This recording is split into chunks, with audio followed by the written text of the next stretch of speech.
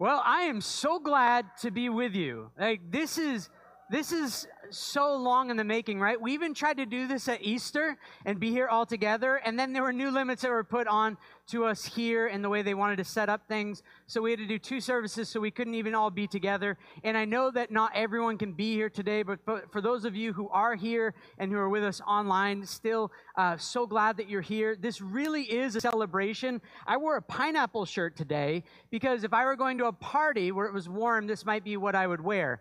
And so this really is a great celebration because we're not celebrating Church 21 as an end in and of itself, but we're celebrating Jesus, who planted and started Church 21 through our work and who keeps Church 21 going.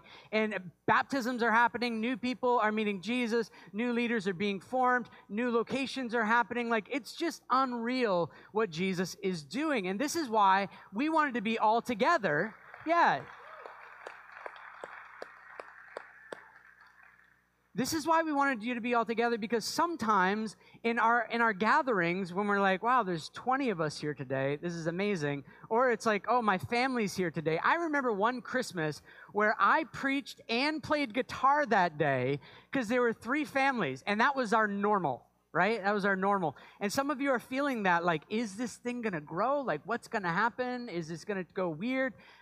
Probably not. It'll probably be fine.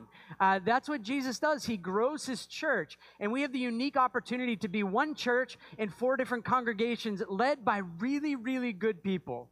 And so I'm so excited for us to be here today.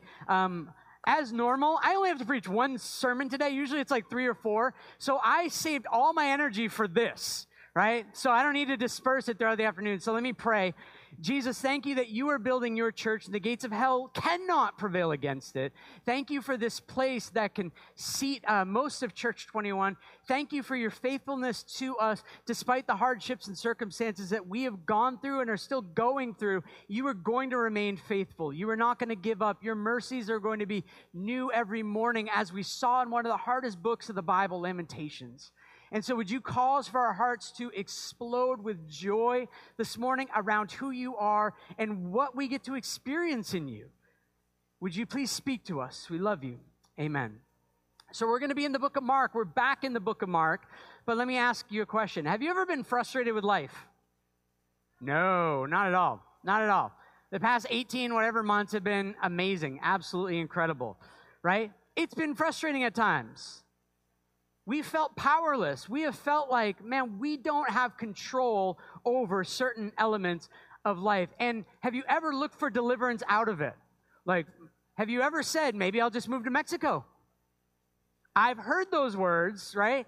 Or maybe I'll just move to the States. Usually people in the States are trying to move to Canada to get away from whatever political candidate, right? But it's like, maybe I'll just move to the States, right? We're looking for deliverance somehow and in some way. And not just because of COVID, but being powerless, living in fear, being frustrated with life, looking for a way out. This is our reality. This is our world. Almost from the beginning, not precisely from the beginning, but almost from the beginning, we've been looking for a deliverer, something or someone to get us out of this mess. And so we're going to look at the first century this morning. We're going to look at the book of Mark, first century Jesus with a few of his disciples, because first century Jewish people, they understood all those questions that I just asked. They felt helpless. They were looking for a deliverer. They were living oftentimes in fear, and they felt powerless. And they were just waiting. They were waiting for the Messiah, or this deliverer who is going to come and who is going to rescue his people. And we know the story of Christmas, don't we? That Jesus came quietly. That Jesus didn't come with everyone knowing. There wasn't a mass email that was sent out into all the earth, but rather quietly in this little corner of the universe called Bethlehem, Jesus was born. But now Jesus has these disciples that have bought into following him. And listen, they're finally figuring out that maybe you're actually him. Maybe you're the deliverer that we've been waiting for. So in Mark 8, verse 29, he asked them, who do you say that I am? Jesus asked his disciples, who do you say that I am? And Peter answered, you're the Christ. You're the deliverer. You're the Messiah that we've been waiting for. And then Jesus strictly charged them, tell no one about him. Don't say anything about who I am yet. You see, the belief in first century Judaism is that the Messiah is going to come and he's going to rescue, but the disagreement was around how. Some people in first century were looking for a political leader, and we still feel that today, don't we? Right? Well, if you elect me as mayor, I'll save the world. It's like, oh, okay, we'll just vote for you then. Right? They were looking for a politician or a political uprising to be able to overthrow Rome and allow for them to have freedom. Or some thought that Jesus was going to be more like a zealot, that he was going to come full of zeal and with a sword, and he was going to take out whoever got in the way of the people of God's agenda. Everyone had their expectation of what this deliverer and who this deliverer was going to be. But let me say this, nobody expected what Jesus proposed. Let me read that to you in Mark 8:31. This is all preamble to our text, and it's important. He began to teach them that the Son of Man, that's Jesus, that the Son of Man must suffer many things and be rejected by the elders and the chief priests and the scribes and be killed, and after 3 days rise again. Nobody expected this Messiah to die, and definitely no one expected this Messiah to rise. And this Messiah, this deliverer in Jesus, he goes on to say what following me is going to be like. He called to him the crowd with his disciples and said to them, if anyone would come after me, let him deny himself and take up his cross and follow me. Whoever would save his life will lose it, but whoever loses his life for my sake and the gospel's will save it. For what does it profit a man to gain the whole world and forfeit his life? See, following this deliverer, the deliverer was going toward death and resurrection, which they didn't have a category for. And then following this deliverer was going to require denying themselves all the time. This was a constant command. You see, Jesus will not be an add-on. He will not. He will not be an add-on. That means when you come to Jesus, you come with your little ideology, you come with your identity, you come with your relationship status, you come with your citizenship, you come with your kingdom, you come with your pride, and you set it down and you say, all that was who I thought I was, now I want to follow you, and whatever you have to say about how life is going to be, I'm in. But that's a lot to do, isn't it? It's a lot to drop everything of who we've known ourselves to be at the feet of Jesus and say, I want to follow you. So the questions that would be going on in the followers of Jesus are this: are you worth it? Are you worth me losing all of these things? Are you valuable enough for me to reorder all of the things in my life around you? You see, that's a first question that we need to ask before we become a follower of Jesus, and it's a constant question that we ask as followers of Jesus. And so this text that Jordan read for us, it's an event for the disciples.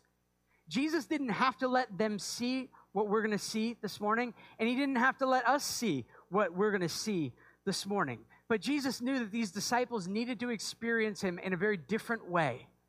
And so he grabs 3 of his closest disciples and brings them up a mountain. So you can open your Bible to Mark chapter 9, verse 2. If you don't have a Bible, we do have Bibles that you can just take on your way out. It's not stealing when you take Bibles from this place. If you go to Indigo, they'll arrest you. Here, we'll clap for you, okay?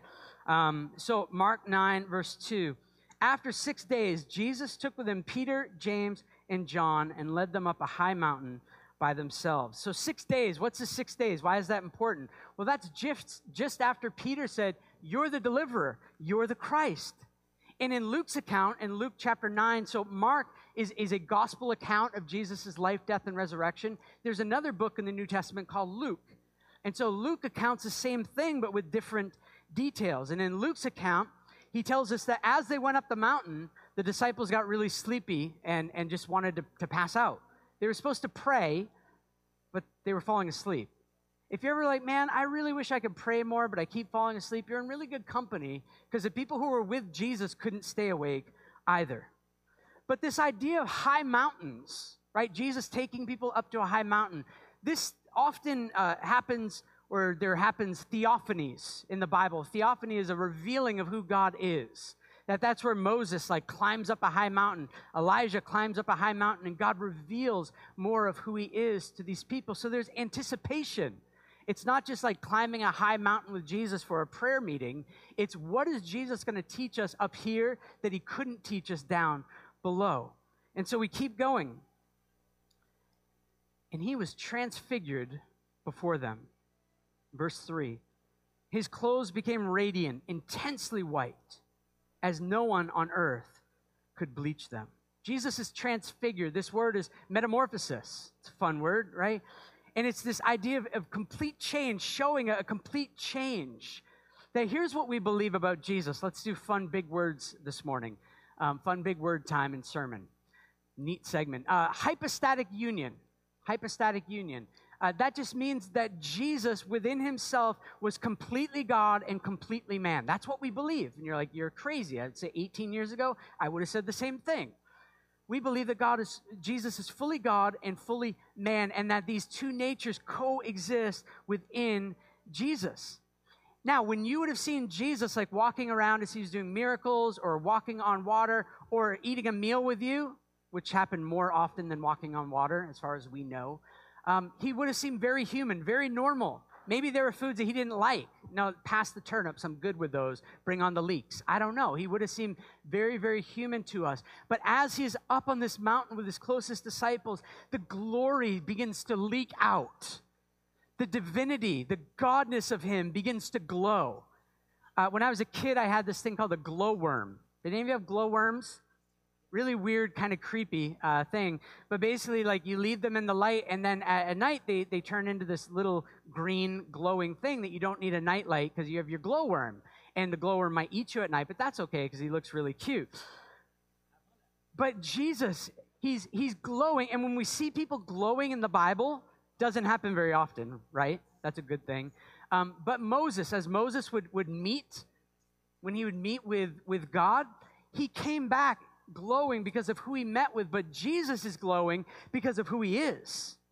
This is like an alien encounter, right? You like sci-fi? God is the author of sci-fi. God's been doing this for a really long time. Dune has nothing on Mark 9, right? Dune's going to be epic, I'm sure it is. The books are great. But there's nothing on Jesus and how he reveals himself. It says that no one could bleach clothes this white. This is otherworldly type of glory. We look for glory in all kinds of places. A promotion, a house, a certificate, completing some sort of thing that we're supposed to do. And we feel really good and like, oh, that's glorious. And we put it up on our wall. It's something that we have to attain, that we have to run after. It's from this world. But the glory that Jesus is bringing is one that he has held onto and had for all of time, in fact, before time even began. And he's allowing for this glow, this glory glow to leak out. And his disciples are terrified. It says they're terrified. Like, did you eat the nuclear pill? Like, what is going on? What is happening? And they're really alert now, right? They're very awake. In fact, if you see someone start glowing, I would say, please wake up and see what you can do for them. But we're just like the disciples, aren't we? That we're often sleepy. Like some of you are sleepy right now. That we're often sleepy until Jesus reveals himself. Until Jesus shows something about who he is that captures our attention in such a way that we have to fix our gaze on him. And so what I want to do for a little bit is I just want for us as Church 21 to stare at Jesus. I remember a friend of mine saying that there was a little curtain here where he was.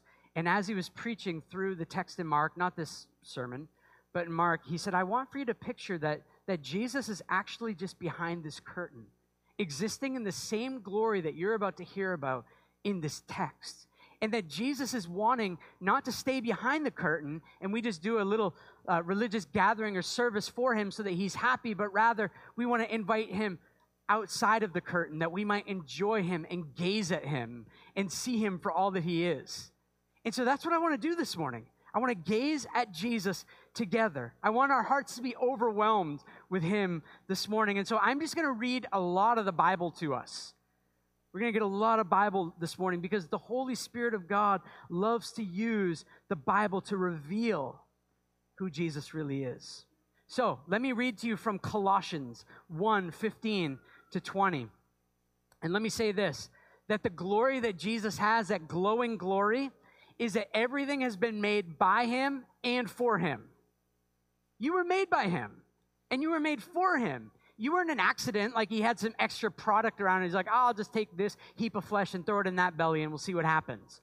It's not how he rolls. He intentionally has made you, and not just made you to exist, but made you for his glory, for his enjoyment of you. Listen to Colossians 1, verse 15. Jesus is the image of the invisible God, the firstborn of all creation, meaning he's preeminent. Not that he was born like he didn't exist and now he exists, that he's preeminent over all creation. By him all things were created in heaven and on earth, visible and invisible, whether thrones, dominions, rulers, authorities, all things were created through him and for him. And he is before all things, and in him all things hold together, and he's the head of the body, the church. He's the beginning, the firstborn from the dead, that in everything he might be preeminent. For in him all the fullness of God was pleased to dwell, and through him to reconcile to himself all things, whether on earth, in heaven, making peace by the blood of his cross. Do you know what this means?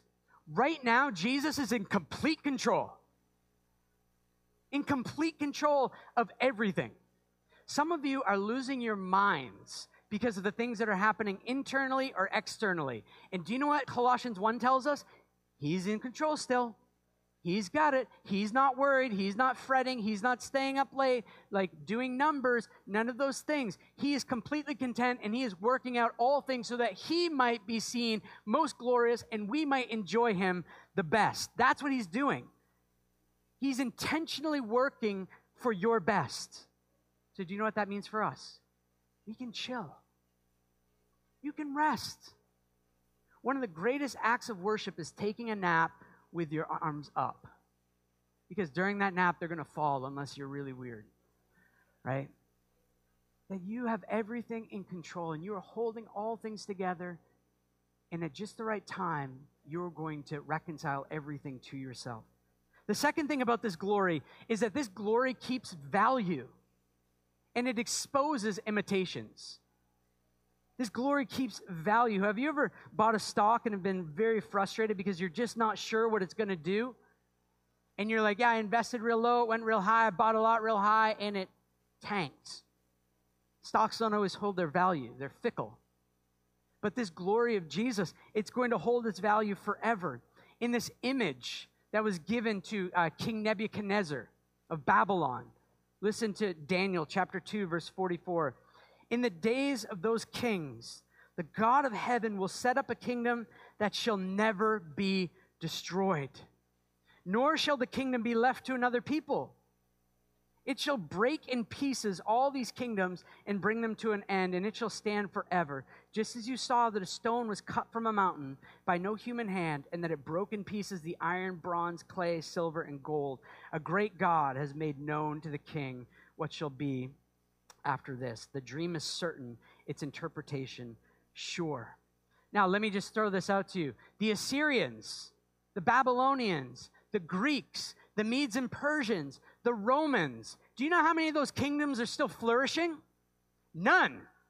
But do you know what kingdom is growing despite COVID? This kingdom that Jesus is saying, I'm going to bring my kingdom, and the gates of hell can't prevail against it. You see, everything else loses its shiny. Everything else loses its value, but his kingdom holds steady. Let me read something else from Daniel 7. Remember, keep staring. Keep staring at him. Daniel chapter 7, verse 13 and 14 says this. I saw night visions, and behold, with the clouds of heaven there came one like the Son of Man. And he came to the Ancient of Days and was presented before him, and to him was given dominion and glory and a kingdom that all peoples. Now you have to hear this, right? The Old Testament is mostly written to a Jewish people. Now listen to what's coming, this kingdom. dominion, glory, and a kingdom that all peoples, nations, and languages should serve him. His dominion is an everlasting dominion which shall not pass away, and his kingdom one that shall not be destroyed. His glory lasts forever and is for everyone. This means that Jesus, there's no one that's more inclusive than Jesus. You got to hear that. There's no one that's more inclusive than Jesus. Anyone and everyone is welcome to his kingdom. If you feel like you're not welcome, that's on you, not on him. That might be on some of his people. Like we might have projected something that's incorrect. You might have not understood something, but it's on you and it's on me if we feel rejected by him, because we're not. We are invited and included into his kingdom. But in the same breath, I'll say this, that there's no one more exclusive than Jesus. That his glory to be tasted is really only for his people who are willing to come to him and enjoy him. Let me read John chapter 14, verse 6, where Jesus says that I am the way, the truth, and the life, and no one comes to the Father, no one comes to God except through me. See, some of you, us, we have great plans for our life. We even involve God in some of those plans, and we like to tell God how things are going to go. God, I'm going to move to this place, I'm going to do this thing, I'm going to get this job, I'm going to marry this person. You ever told that to someone, by the way? God told me to marry you. Really bad opening line, by the way, because oftentimes he doesn't tell them that, and you never talk to them again. But we have great plans for our lives, and we like to inform God of them, and then we get mad at him when he changes them on us. And we have plans for why God should accept us into his kingdom, because I went to the All Church 21 gathering, I've given some money, I served, I was nice to my neighbor who's not nice to me, I do all these things. Of course God is going to let me into his presence, but Jesus is saying it's not about that. You see, everyone is welcome, but you can only get through me. I am the doorman. And unless you're willing to allow me to bring you in on my terms, you can't come in. But by the way, it's free, all free. But it's just going to cost you everything. You're going to have to lay everything down there, and you're going to let me remake you for what's best. You struggle out here, but in there you get everything that's best and for my glory. You see, Jesus' way, his exclusive way, is into his love. And we're thankful for some exclusive relationships, aren't we? I'm thankful for the exclusive relationship that I have with my wife. It's not like anyone, come and be a husband or suitor. It's like that's exclusive. We're okay with that. But somehow, when it comes to Jesus, when he gets exclusive on us, we're like, no, this is too weird. I thought all roads led to God. But all these roads are very different. And Jesus is saying, all those other roads tell you what you need to do. I tell you what I'm going to do for you. It's been done for you. That's the glory. And you might be thinking, this just seems too good. It seems too good to be true. And it's like, yeah, it seems that way, but it's reality. This is what Jesus is inviting you in. And finally, this glory is one that's able to captivate our hearts forever. Revelation 5, verses 11 and 14. The end of the Bible, this is what it says. I looked and I heard around the throne and the living creatures and the elders and the voice of many angels, numbering myriads of myriads and thousands of thousands. You can't even count how many are there. Saying with a loud voice, worthy is the Lamb. Now that Lamb is Jesus. So worthy is Jesus, who was slain to receive power, wealth, wisdom, and might, and honor, and glory, and blessing. And then the author says, I heard every creature in heaven, and on earth, and under the earth, and in the sea, and all that is in them, saying, to him who sits on the throne, and to Jesus be blessing, and honor, and glory, and might forever and ever. And the four living creatures said, Amen. And the elders fell down and worshipped. In other places in Revelation, we see all the people of God together saying, holy, holy, holy. Like they can't believe how good and how beautiful and how wonderful and how benevolent and how glorious Jesus really is.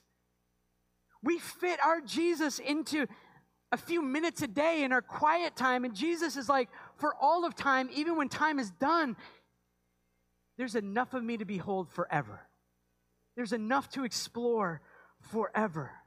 Jesus will never bore us. Jesus will never bore us. We'll never look at him and be like, yeah, I saw that yesterday.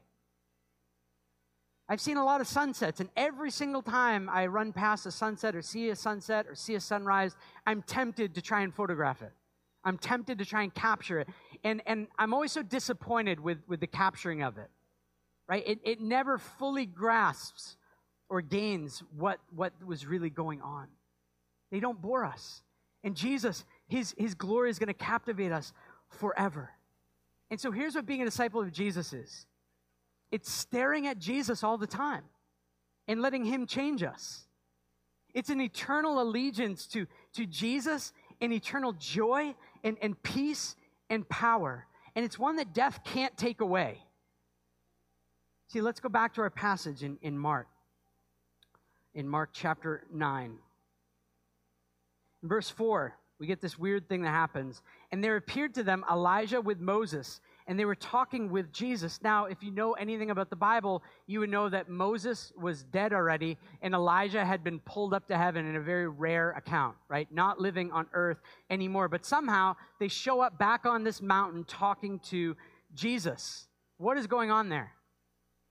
Well, one, in a simple manner, it's that Jesus has eternal friendships with these people already. Jesus is about to do something massive, and do you know what he does? He's like, I want to talk to Moses and Elijah about this. I want them to come down on the mountain so that they can hear about what's going to happen. And he's also doing this in front of his three closest friends and companions on earth. Right? It's this family of God uniting. But they come to talk, and what do they come to talk about? Well, Luke 9:30 and 31 says that they come to talk about Jesus' exodus, his exodus. Now, if you know the story of the Exodus, you know that the people of God were enslaved in Egypt, and God came in and did the story's crazy. And he brings these people out of slavery and into freedom. And it's like, wow, could life get any better than that? Is there a better Exodus than that? And Jesus is saying, yes, and I'm about to bring it. Right? I'm going to bring this better Exodus, not out of Egypt, but out of sin, suffering, and death. And I'm going to bring it not just for one people group, but I'm going to bring it for all people groups. And I'm going to bring a freedom, real freedom. Some of you are upset because freedoms that we think we had or thought we had or wish we had are at stake, and it frustrates us. Well, the freedom in the kingdom of God is completely free. Like, you're really, really free to enjoy him because of what Jesus has done. That we're brought into family, that we're forgiven for everything we've done, do, and will do. And that we have a future and a Father that's going to love us and care for us and provide for us for all time. And this exodus that Jesus is talking about is going to bring that forth. But here's the thing. This exodus is going to come in a very bewildering way. Bewildering way. Listen to Mark 9, 5, and 6. So, Peter's sitting there. He's watching everything go down. Like, Jesus is glowing. Moses and Elijah show up with some sort of glory, and Peter speaks. Peter said to Jesus, Master, or Teacher, it is good that we are here. Let us make 3 tents, one for you, for Moses, and one for Elijah, for he didn't know what to say, for they were terrified. You see, Peter, he thought the kingdom was here now. He thought all of history was wrapping up right here and now. And so he's like, well, it's the Feast of Booths, or the Feast of Tabernacles, when we were reminded of when God brought us out from Egypt. And so we live out in booths for a little while to be reminded of the Exodus. And so Peter's like, let's celebrate that together as everything begins again. And then these 2 voices speak. Listen to the first voice in verse 7. A cloud overshadowed them, and a voice came out of the cloud. This is my beloved Son. Listen to him. And suddenly, looking around, they no longer saw anyone with them but Jesus only. See, this cloud wasn't one that was like way up there that was speaking to them. It's like being caught in a mist or a fog, right? You can't see much around you. You're overwhelmed. You're enveloped. And that's how God works. God's not sitting in a cloud in the corner of the sky trying to yell, but he just can't get the amplification he needs because of the wind. He envelops us. He's here. He's here in this place with us. He's enveloping us right now where he wants to. That he's not a God of distance, but of immanence. And he actually wants for you to feel his proximity to you. God is not opposed to feelings. That he wants for you to know that he is here right now. And he's saying the same thing to us that he's saying to his disciples here. Listen to my son. Listen to what Jesus has to say. Let him reorder your life. Not what you want, but what he wants, because he is always going to do what is good, right, and true. He is always going to lead towards what is best. So my question to you is, do you let Jesus speak into the ordinary things of life? Do you take time and let Jesus envelop you? Right now, are you just waiting for me to move on to the next point? Or are you willing to say, Jesus, I want for you to envelop me, and I want to hear what you have to say to me right now, because your words are going to be far better than Dwight's words. Your words are far better than the words from the person next to me talking about where we're going to eat later on. Your words are ones that are going to bring eternal life. Do you let him speak, or do you talk all the time because you have all the good ideas for him? Do you let him talk into the ordinary life? Is he leading you, or are you the exception to the rule? Are you the exception that has things right? That, yeah, I know that the word says this, but I see things differently, and I'm going to choose to say no to those things because I want life to look this way. You see, we find out really quickly that we're either pursuing the temporary, the thing that will satisfy us for a moment, or we're pursuing the eternal. And this first voice says, listen to my son. And then the second voice in verse 9, as they were coming down the mountain, he charged them to tell no one what they had seen until the Son of Man had risen from the dead. I already mentioned this, but there's no category for this. Sometimes we look back at people in biblical times and they're like, oh, such silly people, they believed in resurrection. No one believed in resurrection. Never have people believed in resurrection in the moment. Now, they believed in resurrection at the end of time, that one day all people will rise from the dead. Many Jews believed in that, but they didn't believe in it in the middle of time. So we can't look and be like, silly disciples, you believe these silly things. They didn't get it. They believed in miracles. They liked the forgiveness part. They liked when Jesus provided lunch and multiplied it. They liked that part of Jesus. But the question that would have gone on in them is, what do death and resurrection have to do with the deliverer of all of God's people? That makes no sense. Absolutely no sense. They struggled to grasp this. They struggled to accept it. They're trying to figure out, well, what did you really mean when you said risen from the dead? So the question is, what do you struggle to accept about Jesus' words? What do you struggle to accept about Jesus' words? And what words don't you believe? What words that God has said don't you believe? Let me remind you of a few of them. Jesus said, I will never leave you or forsake you. But some of you don't believe that. You believe like Jesus has left you, and he's kind of laughing and mocking you, watching as you try and figure things out in this world. He says, I will never leave you and I will never forsake you. Jesus says, fear not, multiple times. And yet so many of us, we don't believe that those words are for us. We say, yeah, but Jesus surely didn't mean in this way. That as we're looking at Jesus, the fear resides. As I've told this story probably several times, but swimming lessons, I stand in the pool. Stella, our youngest child, she was nervous about jumping off the side, but yet when I would lock eyes with her and she believed that I was actually going to catch her and not trick her and let her head go under so that she'd pass the course, when she knew I was going to catch her, it was like it didn't matter. All the fear was gone in the world. My kids have done crazy things when they have dad's approval to do it. They've probably done crazy things that I don't know about as well. But fear not. Fear not. Another thing Jesus says, you're my beloved. I love you. And some of you feel like you need to perform for Jesus' love. You've been trying so hard. You believe that he rescued you from your sin, but that he couldn't love you because of what you still struggle with, or what you did this morning or last night, or what you're trying to stop. But his words to you are, you're my beloved. When are you going to believe that? When are you going to know that you can't make me unlove you? That I have made you lovely and no one can take that from you. Jesus says, I will never change. Some of you think that God changed the plan on you. Some of you think that God is now out to get you. We looked at that in Lamentations, didn't we? But Jesus says, I've never changed. And some of you are wondering, is Jesus' life and death and resurrection actually sufficient for me? Or do I need to do more? Do I need to do more? You see, you might affirm some of these intellectually, but they don't lead your life because we want to keep control. We want to keep control. We want to be right. How many times do you find yourself in the day talking to someone or engaging with someone just wanting to show them that you're right? You can let go of that. Jesus is the only one that can make you right. He's the only one that can right all of the wrongs that you've done and make you right with him. We try to avoid all pain.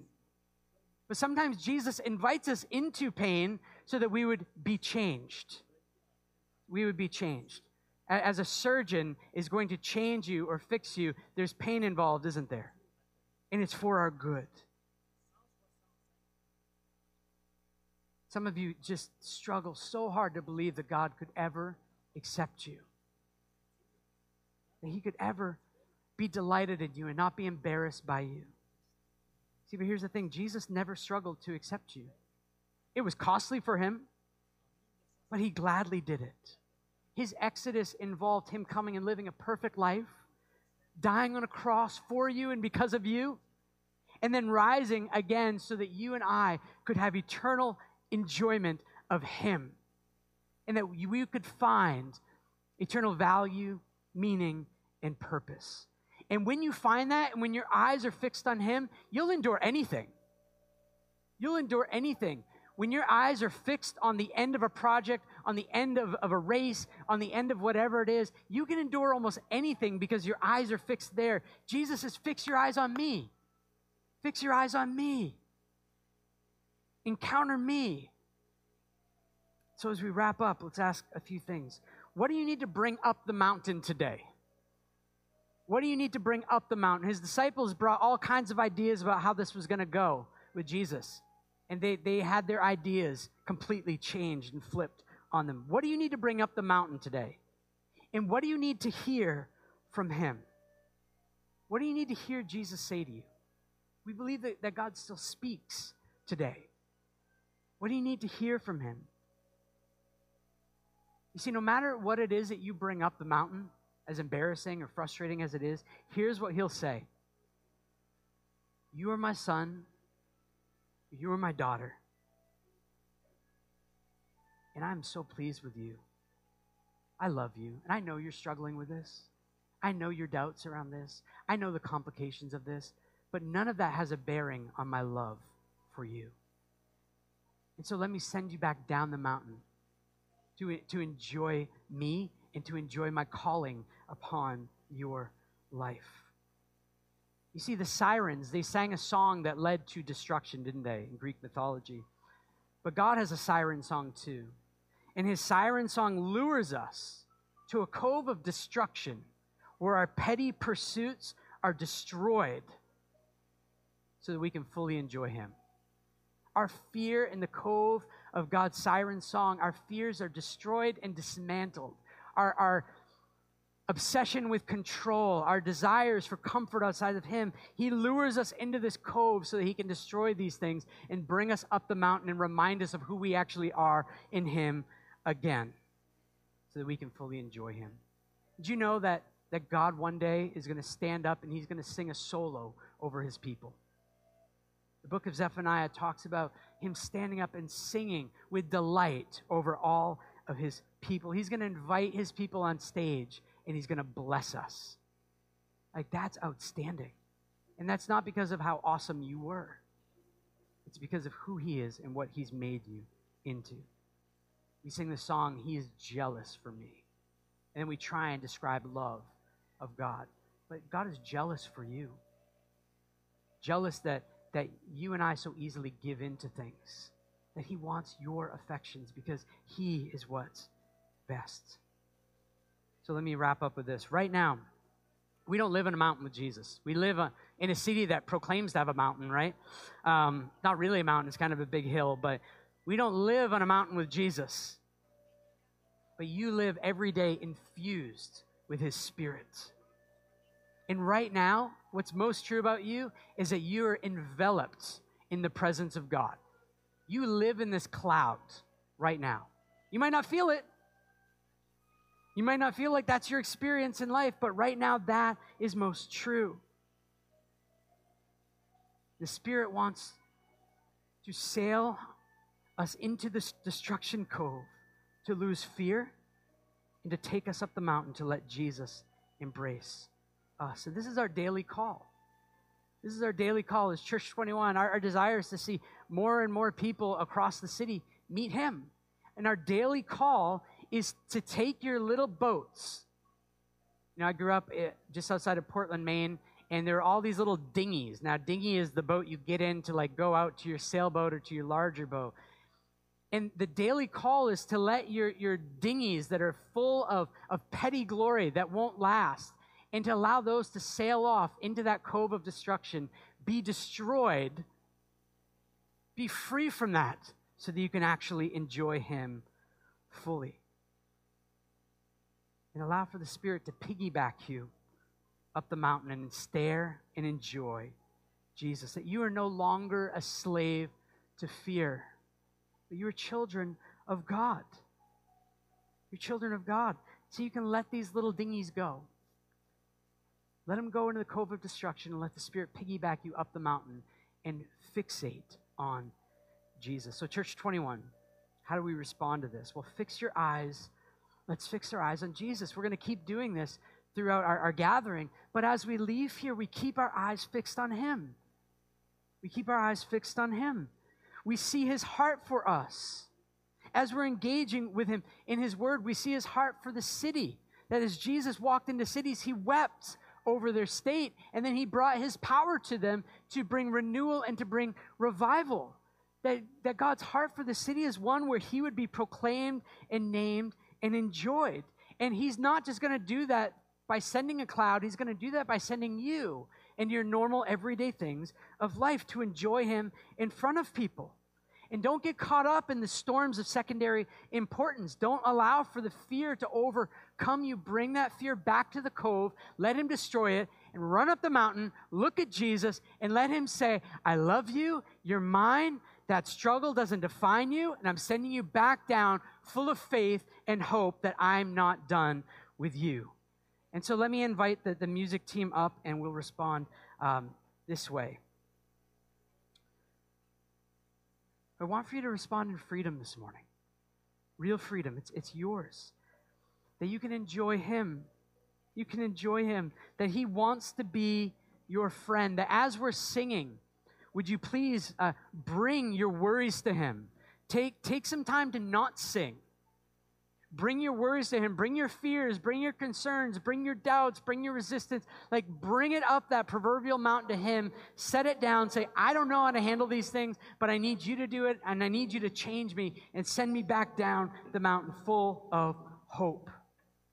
And so we're going to respond in freedom. We're going to respond by singing and declaring who Jesus is. And this is meant to be a big party. Remember, I wore my pineapple shirt.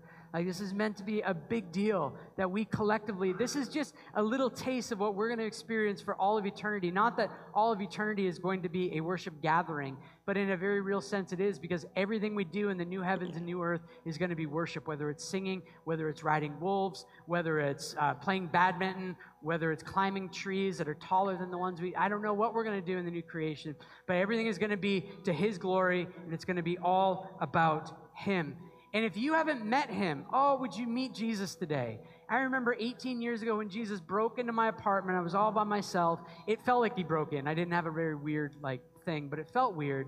And it was like I experienced the love of God in a very visceral way, and I understood that Jesus took my rebellion onto himself on the cross. And that he rose from the dead for me, for messed up people like me. And it was like someone gave me a new heart and a new mind and new desires. And I actually love people. And from that day forward, I've wanted to tell people about Jesus. And so that's what I'm doing today, right? Telling people about this Jesus who rescues messed up people like me and allows for messed up people like me to become proclaimers of his mercy to a city that doesn't yet know the gracious and merciful God that we worship. So if you're not yet a follower of Jesus, would you meet him today? Stephen's going to be over there. He'll pray for you if you need prayer. But if you want to know, and how do I pray to meet Jesus today? Would you go talk to Stephen? Maybe there's some other people that could go over there as well. We'd love to pray for you. Kids are coming back in, which means it's going to be a party. And so let me invite you to stand. I'll pray, and then we will worship through song. King Jesus, thank you that you are alive. The gates of hell will not prevail against what you're doing. Jesus, your voice was, wait until I've risen from the dead, and you're alive. And so now we can tell everyone. And the first voice that came from your dad was, listen to Jesus. And so we want to listen to you. We want for you to speak to us during this time. Would you take the words that were just spoken, and would you light our hearts on fire with who you are, and that our temporary time of worship and song here is just a drop in the bucket of the worship that you are worthy of. Worthy, worthy, worthy of you, Jesus. Worthy is the Lamb who was slain. Holy, holy, holy are you, the one who came and did what we couldn't do for ourselves and who is alive. Would you bring revival to our hearts and revival to this city? Would you please make Montreal the most reached place in the world? Would you allow for multiple churches to be planted? Would you allow for multiple ministries to start? Would you begin with us? Today, would you speak significant things to our hearts as we're worshiping you about what you have for us in this city? Maybe some people need to move to the city. Maybe some people need to stay. Maybe some people need to be equipped to leave with your gospel so that it goes into new places. But would you speak your life and words of affirmation this morning? We love you and we need you for everything, King Jesus. Amen.